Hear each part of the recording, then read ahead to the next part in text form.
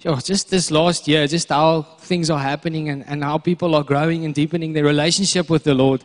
And I want to speak a little bit about His presence today. So the last 2 weeks, we were actually had the privilege of joining a few people in church. We were at 2 weddings the last 2 weeks. 2 weeks ago, it was Jennifer and Godfrey, and last night, I literally came back this morning. Most of us were there on staff as well. Dylan and Marlia got married yesterday, so I don't know if this one is recorded, but let's just give them all a round of applause. Celebrate them. Young people, amazing young people, truly just living their lives full on for the Lord, and we just celebrate them.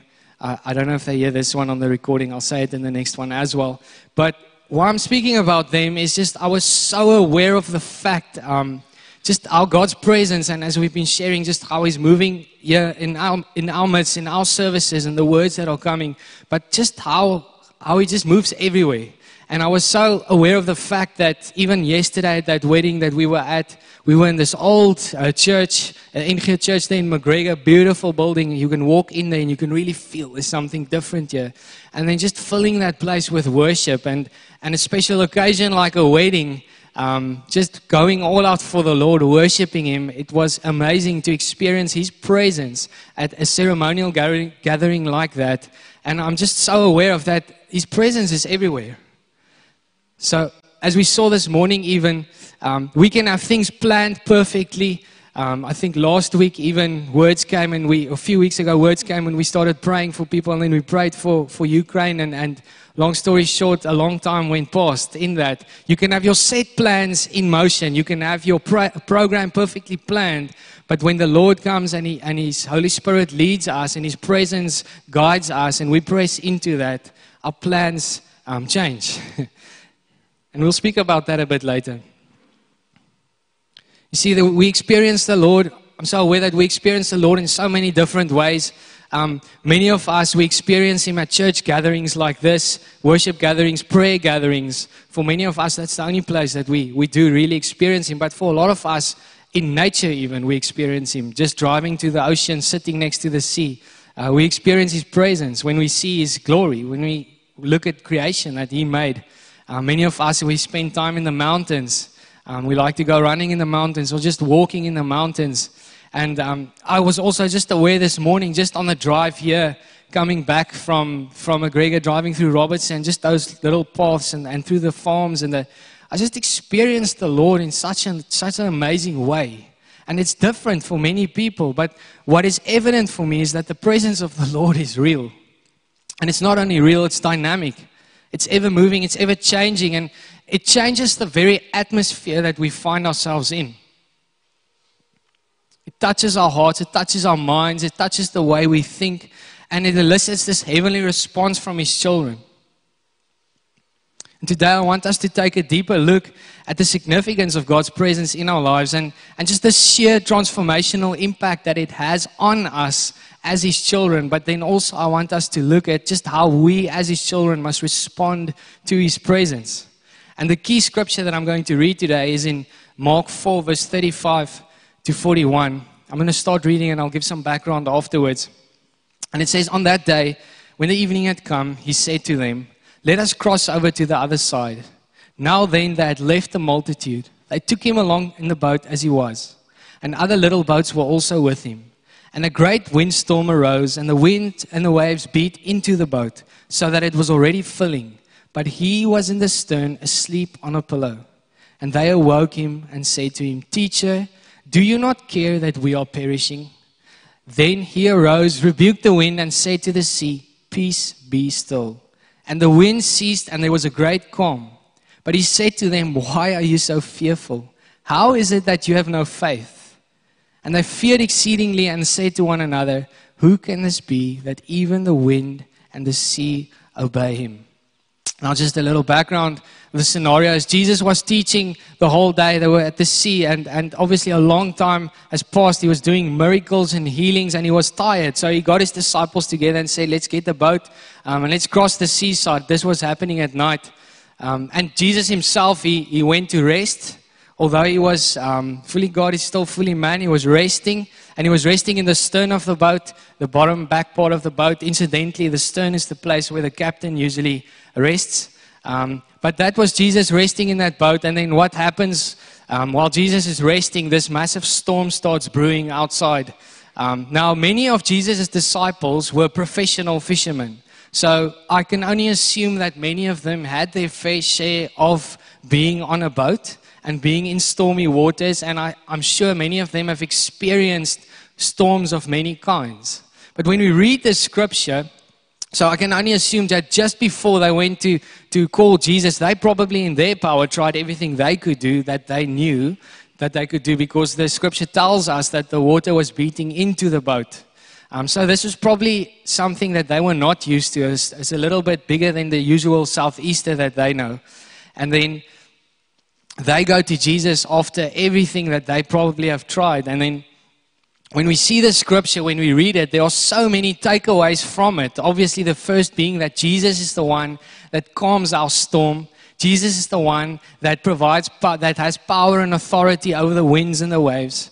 And Jesus is the one that calms the storms in our lives. And we can run to Him in our troubled times. Jesus is the one that we should run to first. But something that is more prevalent for me when reading the scripture and upon just praying to the Lord and asking Him to show me what He wants to reveal through this is just His presence, the centrality of Jesus in the story. Not just in the story as the one who calms the winds and the waves in the middle of the storm, but as the one that's in the boat. Just the centrality and the authority that Jesus has and the power that He has just carries such a weight when you read the story. See, we can clearly see how creation responds to God's presence, because what the disciples did not know in that instance, they were not fully aware yet. When we read the end of that scripture, we'll get back to it. We read there that the disciples still had this question: who is this man that calms the winds and the waves? They did not fully comprehend who they had with them in that boat. They had the very presence of God with them in that boat. And when we realize that in our lives, our earthly thoughts are moved and challenged. And our response has become awe-inspired and faith-filled. We experienced that this morning as we shared, as we spent more time in the Lord's presence, as we shared. Something happens in us. We become faithful to some that might look like actually hearing from the Lord because you're really trusting Him and He's giving you a word to share with the church. For some of us, it's by simply putting our hands up because we need prayer for our back. We become faithful and it inspires a heavenly response within us, His children. Now, Scripture also reveals to us that the Lord's thoughts are not our thoughts and His ways are not our ways. His thoughts are much higher and His ways are much higher. So in my human ways, I'm going to try and give us a little bit of a framework of sorts of comprehending the vastness just of what the presence of the Lord is. And the first point that I want to speak about is just the preeminence of His presence. You see, His presence surpasses time, it surpasses logic, and it takes immediate precedence and supersedes the plans of man. It cannot be forced. If the glory of the Lord comes in our worship services, a 3-song set list might become an hour long.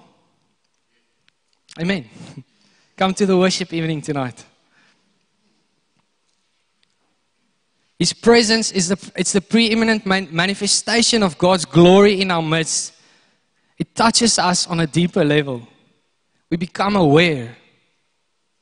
It evokes a heavenly response from His people, and our plans and our programs, they bow down at the feet of Jesus. In the midst of His presence, He is glorified through what is going on in this place. See, the Lord's presence changes the atmosphere. In Mark 4 verse 39, that's the last part of that scripture, it says, "Then He arose and rebuked the wind and said to the sea, 'Peace, be still.' And the wind ceased and there was a great calm." Jesus, amid this great and mighty storm that filled the boat with water, uttered those few words. Fully man, yet fully God. The winds and the seas obeyed Him. the authority and the power that He carries, that His presence carries, brings the very elements of this world, of creation, to obedience. We read in 2 Chronicles 5 verse 12 to 14. And this is where the Ark of the Covenant is carried into the temple of Solomon. And I'm just going to read from the last few verses. And the Levites, who were the singers, all those, Asaph, Heman, and Jeduthun, with their sons and their brethren, stood at the east end of the altar in white linen, having cymbals, stringed instruments, harps, and with them 120 priests sounding the trumpets. That's an amazing worship team. That's an amazing worship team. Indeed, it came to pass when the trumpeters and singers were as one, to make one sound to be heard in praising and thanking the Lord. And when they lifted up their voice with the trumpets and cymbals and instruments of music and praised the Lord, saying, for He is good, for His mercy endures forever, that the house of the Lord was filled with a cloud, so that the priests could not continue ministering because of the cloud, for the glory of the Lord filled the house of God. Now, as the Ark of the Covenant, it represented the very presence of God. As the Ark of the Covenant was carried into this building, and the worshippers, the people were with one heart, one mind, one accord, focusing on Him and who He is, something happened. A cloud filled that place. The glory of the Lord, His presence, filled that place. It changed the very atmosphere to such an extent that they could not go on with their normal ceremonial proceedings. That's amazing. I don't know about you, but I would love it if church goes like that. Amen? When the presence of the Lord is revealed, His glory fills this place and His presence becomes preeminent. It takes forefront. Everything goes underneath it. Directly after Jesus' miracle, that miracle calming the storms, we further read in Mark 5, the very next chapter, the famous chapter of the demon-possessed man called Legion. And then just as they arrived, as they came ashore, this man, Scripture tells the whole story. You can read it in Mark 5. He was living in the caverns, but from a distance, when Jesus landed, when Jesus got there, from a distance, something in this demon-possessed man responded to the presence. It says when he saw Jesus from afar, he ran and worshipped Him. And he cried out with a loud voice and said, what have I to do with you, Jesus, Son of the Most High God? I implore you by God that you do not torment me. He never met Jesus. He's never seen Him before in his life. The first time he sees Him, he responds. Even the spiritual realm is aware of and affected by the presence of the Lord and bows down. His presence takes preeminence.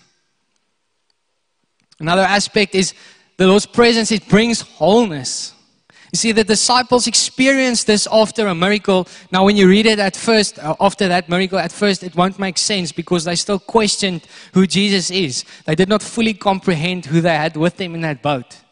But the presence of the Lord brings wholeness. Because why? Because what Jesus has done in their midst, what He'd done before them, calming that storm, He was beginning a work in their hearts. He was starting something in their hearts. In His presence we are redeemed. In His presence we are restored. In His presence we are renewed. We are strengthened. We've experienced that this morning. I've experienced it this weekend. Just how God's presence brings forth just the best in every situation. It gives us peace. It gives us purpose. It gives us joy. In Psalm 16 verse 11, David writes, you will make known to me the path of life. In your presence is fullness of joy. In your right hand are your pleasures forever. Or there are pleasures forever. You will make known to me the path of life. In your presence is the fullness of joy. You see, Scripture also reveals that in God's presence, our identity and our purpose is established. I want to describe 3 situations. The first one, Moses at the burning bush. A then shepherd in God's presence at the burning bush gets called to lead God's people out of captivity into freedom. Such a high calling. He even doubted himself in that piece of Scripture, saying, who am I? God comes and says, I am who I am is with you. He restores him because his identity was not a good identity in himself. God tells him, I chose you. We read further also in scripture in Elijah, when Elijah was on the mountain, Elijah was fleeing from persecution, and he's fleeing for his life from Jezebel. And as he was an old man, and as he was on that mountain, we read, and this is in 1 Kings 19, that a massive storm came, and in that storm was an earthquake, there was a wind, there was fire. I mean, storms, biblical times, storms were the thing to teach people something. And he was in this state of he was having a lot of self-pity. He was experiencing a lot of doubt in his own life. He was afraid, full of doubt. Scripture even tells us that he wanted to die. What does the Lord do? His presence is there, and he comes, and it tells us that he was a still, calm voice speaking to him.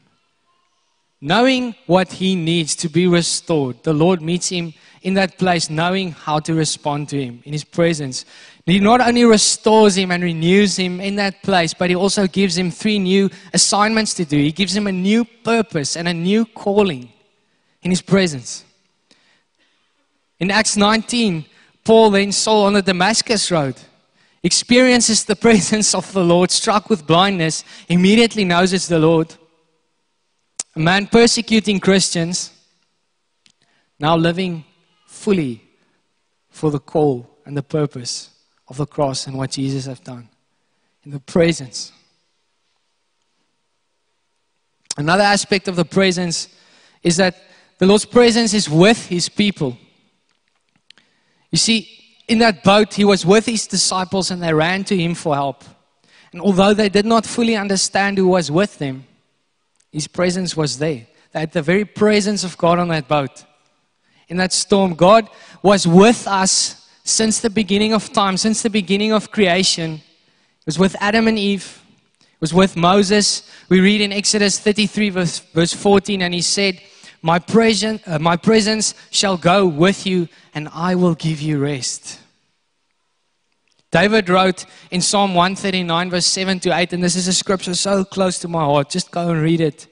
Psalm 139 verse 7 to 8 just speaks on so many different levels of just how God's character is and just how he works. Verse 7 to 8 just says, where can I go from your spirit, says David. Where can I flee from your presence? If I ascend to the heaven, you are there. If I make my bed in hell, you are there. There's nowhere we can go that his presence is not. It's there. It's with us. It's with his people. His presence goes before us. His presence goes behind us. It goes with us in the day. It goes with us in the night. Wherever we gather in his name, he is there. With our hearts and our minds focused on the kingdom, on his word, on his character, and what he has done for us, we experience his presence here with us. Like we're doing now, like we did in our time of worship. We were so focused on him, and that's why many times when we do worship, your worship leader, a good thing to do as a worship leader is to just take some time for everyone, just to gather your thoughts.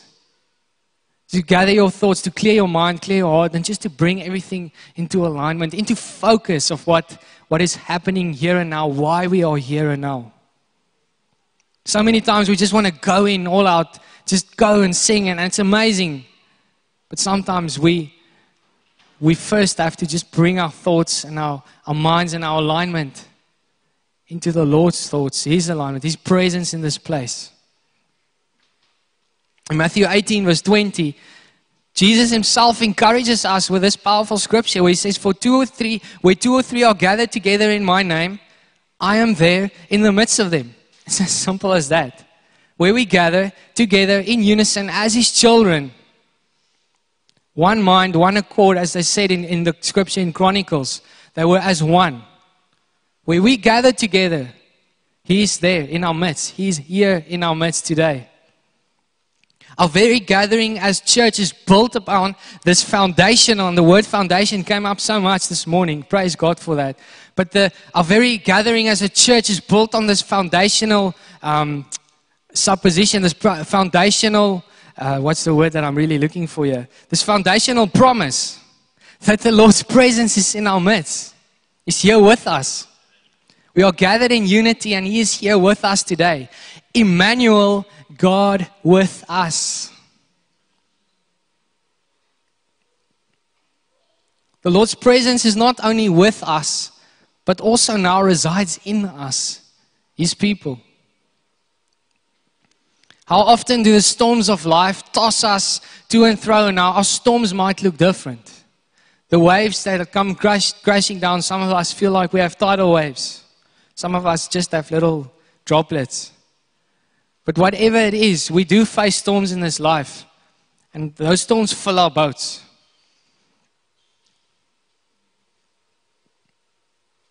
But as God's children, we have the captain in our boats. We have the one in our boats that calms the storm. The winds and the waves obey Him. The winds and the waves obey Him in His presence. When we have received Christ as our Lord and Savior, we have received His Spirit.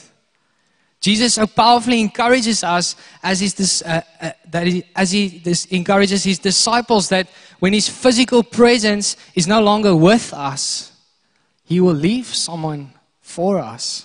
He will leave His Spirit with us. In John 14, verse 15 to 17, He says, "If you love me, keep my commandments. And I will pray the Father, and He will give you another helper, that He may abide with you forever. The Spirit of truth, from whom the world cannot receive, because it neither sees Him nor knows Him, but you know Him, for He dwells with you and will be in you." Chris, thank you for that. Amen. Chris brought that word this morning, said Parakletos, our helper. Our comforter, in this instance, our counselor, the one that is standing in the gap for us, defending us, the one that is doing the work as the one that is pleading our case. The one that is preeminent, above all, is working in us. He redeems us and He restores us. The very Spirit of the living God, the very Spirit that raised Christ from the dead, is now in us. The Apostle Paul so clearly explained this concept to the church. And the first scripture is in 1 Corinthians 3:16. And here he's referring to the local church. Let's say to our church maybe. Just to give some context. He says, "Do you not know that you are a temple of God and that the Spirit of God dwells in you?" In 1 Corinthians 6:19, he's speaking to the individual. He says, "Or do you not know that your body is a temple of the Holy Spirit who is in you, whom you have from God, and that you are not your own?" And then in Ephesians 2, verse 19 to 22, he's referring to the universal church, the body of Christ. And he says, "Now therefore you are no longer strangers and foreigners, but fellow citizens with the saints and the members of the household of God, having been built on the foundation of the apostles and the prophets, Jesus Christ Himself being the chief cornerstone, in whom the whole building, being fitted together, grows into a holy temple in the Lord, in whom you also are being built together for a dwelling place of God in the Spirit." God is building His church because He wants to dwell in His church. The same Spirit that raised Christ from the dead is in us. God, Emmanuel, Jesus Christ, Emmanuel, God with us, is alive in us. As His children, how should we respond? Our response should not look like towards the end where the disciples still questioned. It should be more like running to Jesus, but they didn't do that, fully understanding who He was. Our response should probably look more like something like this. Moses' response in God's presence in Exodus 34, verse 5 to 6.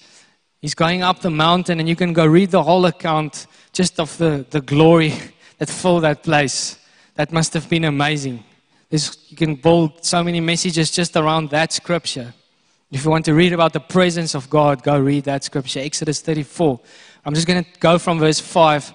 Now the Lord descended in the cloud and stood with him there and proclaimed the name of the Lord. And the Lord passed before him and proclaimed, the Lord, God, merciful and gracious, long-suffering and abounding in his goodness and truth. Here's Moses' response. Moses made haste and bowed his head toward the earth and worshipped. Our response to his presence is worship. See, Moses' response in God's presence was one of reverence. Made haste. He knew this was so important. The first thing he needs to do is bow down and worship God. See, when we come together, and if we read further, it actually tells us Moses' face shone. It shined like my forehead is shining here in this light. Moses' face shone more than that. It also tells us that he didn't eat or drink for 40 days. Who of us can go without food for one day? Don't answer that. See, that response of worship, allowing God to speak to him, allowing him to transform him, to transform him. He didn't eat or drink for 40 days. God's presence, our response to God's presence should be like Moses, in reverence. Our worship and our devotion towards him, we must allow it to transform us. If you look at the upper room outpouring in Acts 2, it tells us, and I'm going to read from verse 1 to 4, it says, when the day of Pentecost had fully come, they were all with one accord in one place. And suddenly there came a sound from heaven as of a rushing mighty wind, and it filled the whole house where they were sitting. Then there appeared to them divided tongues as of fire, and one sat upon each of them. And they were all filled with the Holy Spirit and began to speak with other tongues as the Spirit gave them utterance. One accord together, being in agreement as the body of Christ, having one mind and one purpose. Scripture tells us they were speaking about things of the church, putting things into place for the church of that day. So they were actually literally speaking about church, but they were together with one mind, one purpose, in one accord, agreeing.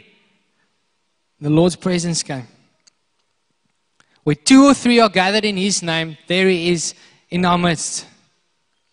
We are to be expectantly aware of the Holy Spirit, what he wants to do in our services, in our times, in his presence, in our quiet times, and allow him to work. And we must press in. Sometimes we need to press in. Pressing in, you hear that. Let's say, let's go a little bit deeper. Let's press in. It's trusting more that we are going to have an encounter with the Lord. Being expectant of having that encounter with him. In our times of prayer, in our times of worship. Let's not just sing songs on a Sunday. And I'm speaking to myself here as well. Let's not just come and sing these songs and get through them, get through the word and do the right thing. Let's just, some of us, we know we're enjoying these songs. It's really making us feel good. And that's okay.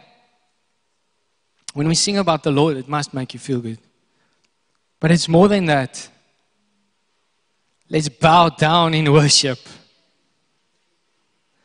We were at our church's annual conference a few weeks back, and the one guy, Langa, he's a worship leader. He had this, he challenged me so much as a worship leader. He say, you people, sometimes you just say, we bow down in worship. When you sing it like this, we bow down in worship. We don't bow down in worship. I was so stirred by that. Now, no, it's not always possible for us, and not all of us are there. And if you trust God, he will bring you there. Let's bow down and worship the Lord in his presence. Do our outward responses reflect the inward transformation of what his presence is doing in this place? The same Spirit that raised Christ from the dead is in us. The same.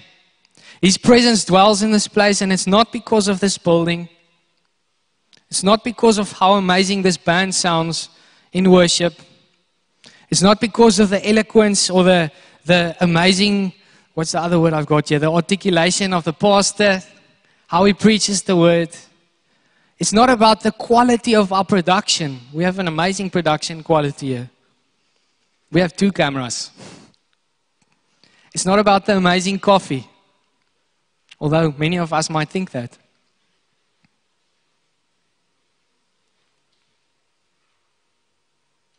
So many times we think we have to follow certain steps, apply certain rules and concepts, or adhere to certain rules and boundaries in our times together in worship for the Lord to come and for the Lord to come and do a work in our midst. How can we be of so little faith? Jesus gives us clear instruction on the standard of worship that He desires. And it says in John 4, it's the account we all know so well, the Samaritan woman. And then from verse 25, He says to this woman, "Believe me, the hour is coming when you will neither on this mountain nor in Jerusalem worship the Father. You worship what you do not know. We know what we worship, for salvation is of the Jews. But the hour is coming, and now is when the true worshippers will worship the Father in spirit and the truth. For the Father is seeking such to worship Him. God is spirit, and those who worship Him must worship in spirit, in truth." God is spirit. If we want God's presence in our times of worship, our hearts must reflect that. Our worship should not and cannot be bound by time or place. True worship is not about ceremony or doing specific things at specific times, starting with a praise song, going into a better praise song, into a worship song, then the Lord's going to preach. I myself have to challenge myself with that mindset so many times. It's found in the truth, in the Son of Jesus, the Son Jesus Christ, who died for our sins and was raised from death, overcoming death, sitting on the right hand with the Father. By worshiping from a place where we know God is spirit and we worship Him in spirit and truth, not bound by place or time, having our hearts and our minds and our thoughts all aligned in one accord with what He has done for us on the cross. That is when we will experience His presence.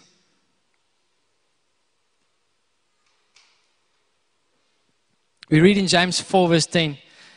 I'm almost done. Quite simply put,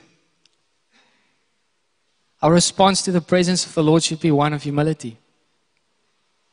Knowing that He is God, He is holy, He is above all things, He is King, He is sovereign, He is Lord.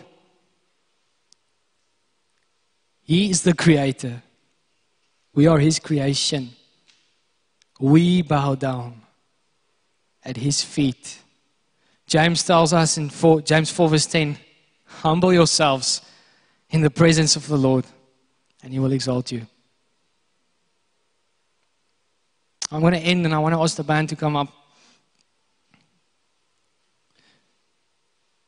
I want to end off with this quote. Greg Rochelle, he's a very famous author, and he's a pastor of Life Church. He's also the founder, or their church is the founder of the most downloaded Bible app in the world. Many of us have it, the YouVersion Bible app. He said this profound word. He had this profound thing to say. This quote that I found yesterday. I was so thankful that it's relating to my message. I don't always like to quote people, but this for me is good. Never let the presence of a storm cause you to doubt the presence of God. Never let the presence of a storm cause you to doubt the presence of God. His presence takes preeminence. His presence is with us. His presence is in us. His presence establishes our purposes and calling. And His presence instills and elicits a heavenly response from His children. So I want us to respond. Let's stand and let's all just close our eyes for a few moments.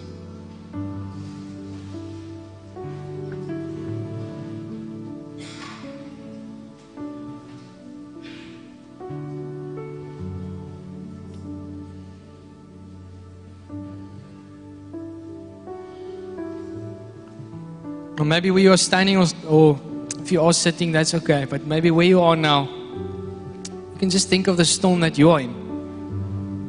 The storm that is filling your boat.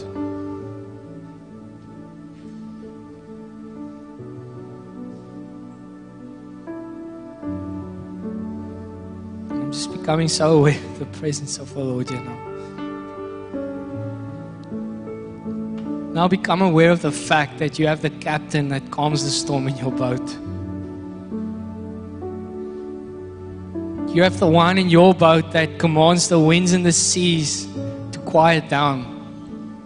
Maybe we must become like the winds and the seas for a change and be obedient to His presence.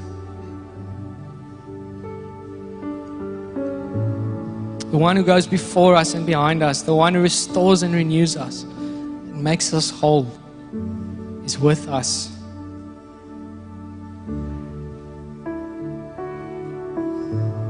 As the band ministers to us, I just want us to become aware of the Lord's presence for a few moments and respond in your heart.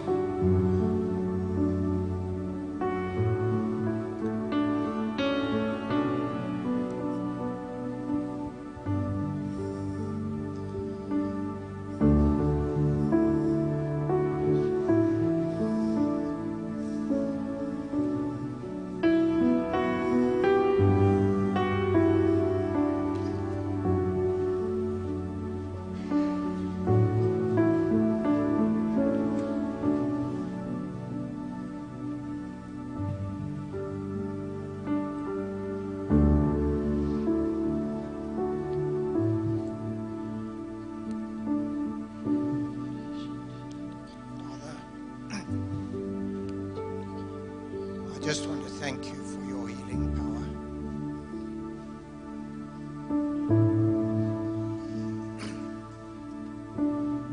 I want to testify today that it is my back that was healed this morning.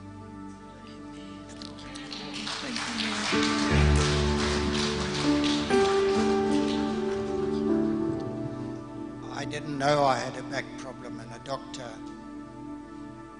told me about 6 months ago, and I've been battling with my left leg, my right leg, that I couldn't walk properly, and I'm walking now as though I don't know that there's anything wrong with my back.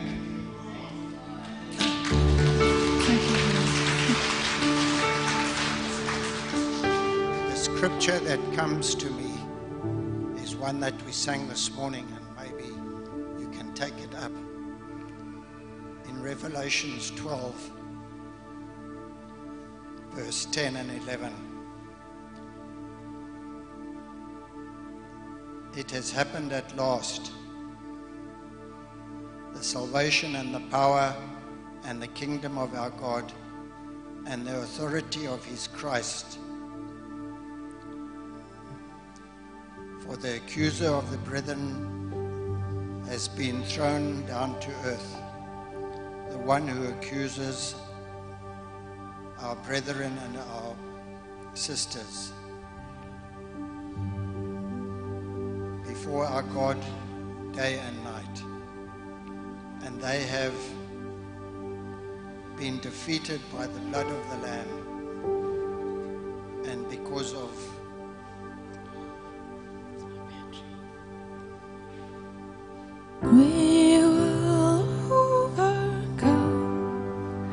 by the blood of the Lamb and the word of our testimony, everyone overcome. We will overcome by the blood of the Lamb and the word of our testimony.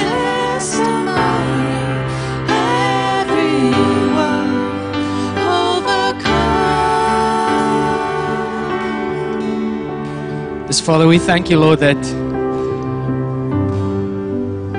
you are the healer.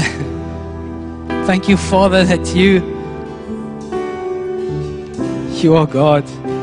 We bow down at your feet.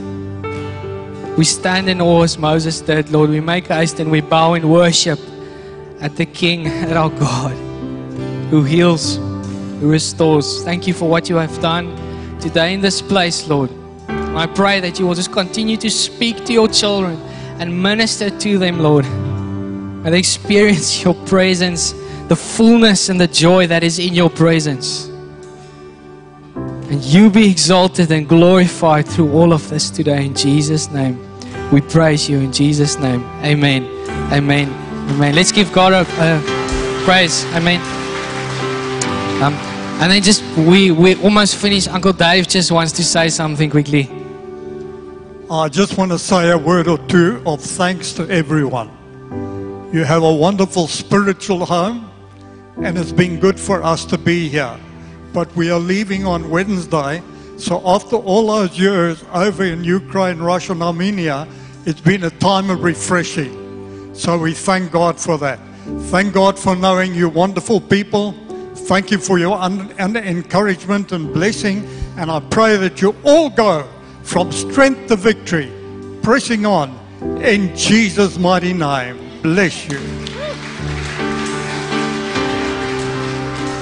Amen. Thank you for joining us. You're welcome to grab a coffee, and if you want prayer, we will pray with you. You can ask maybe one or two facilitators also.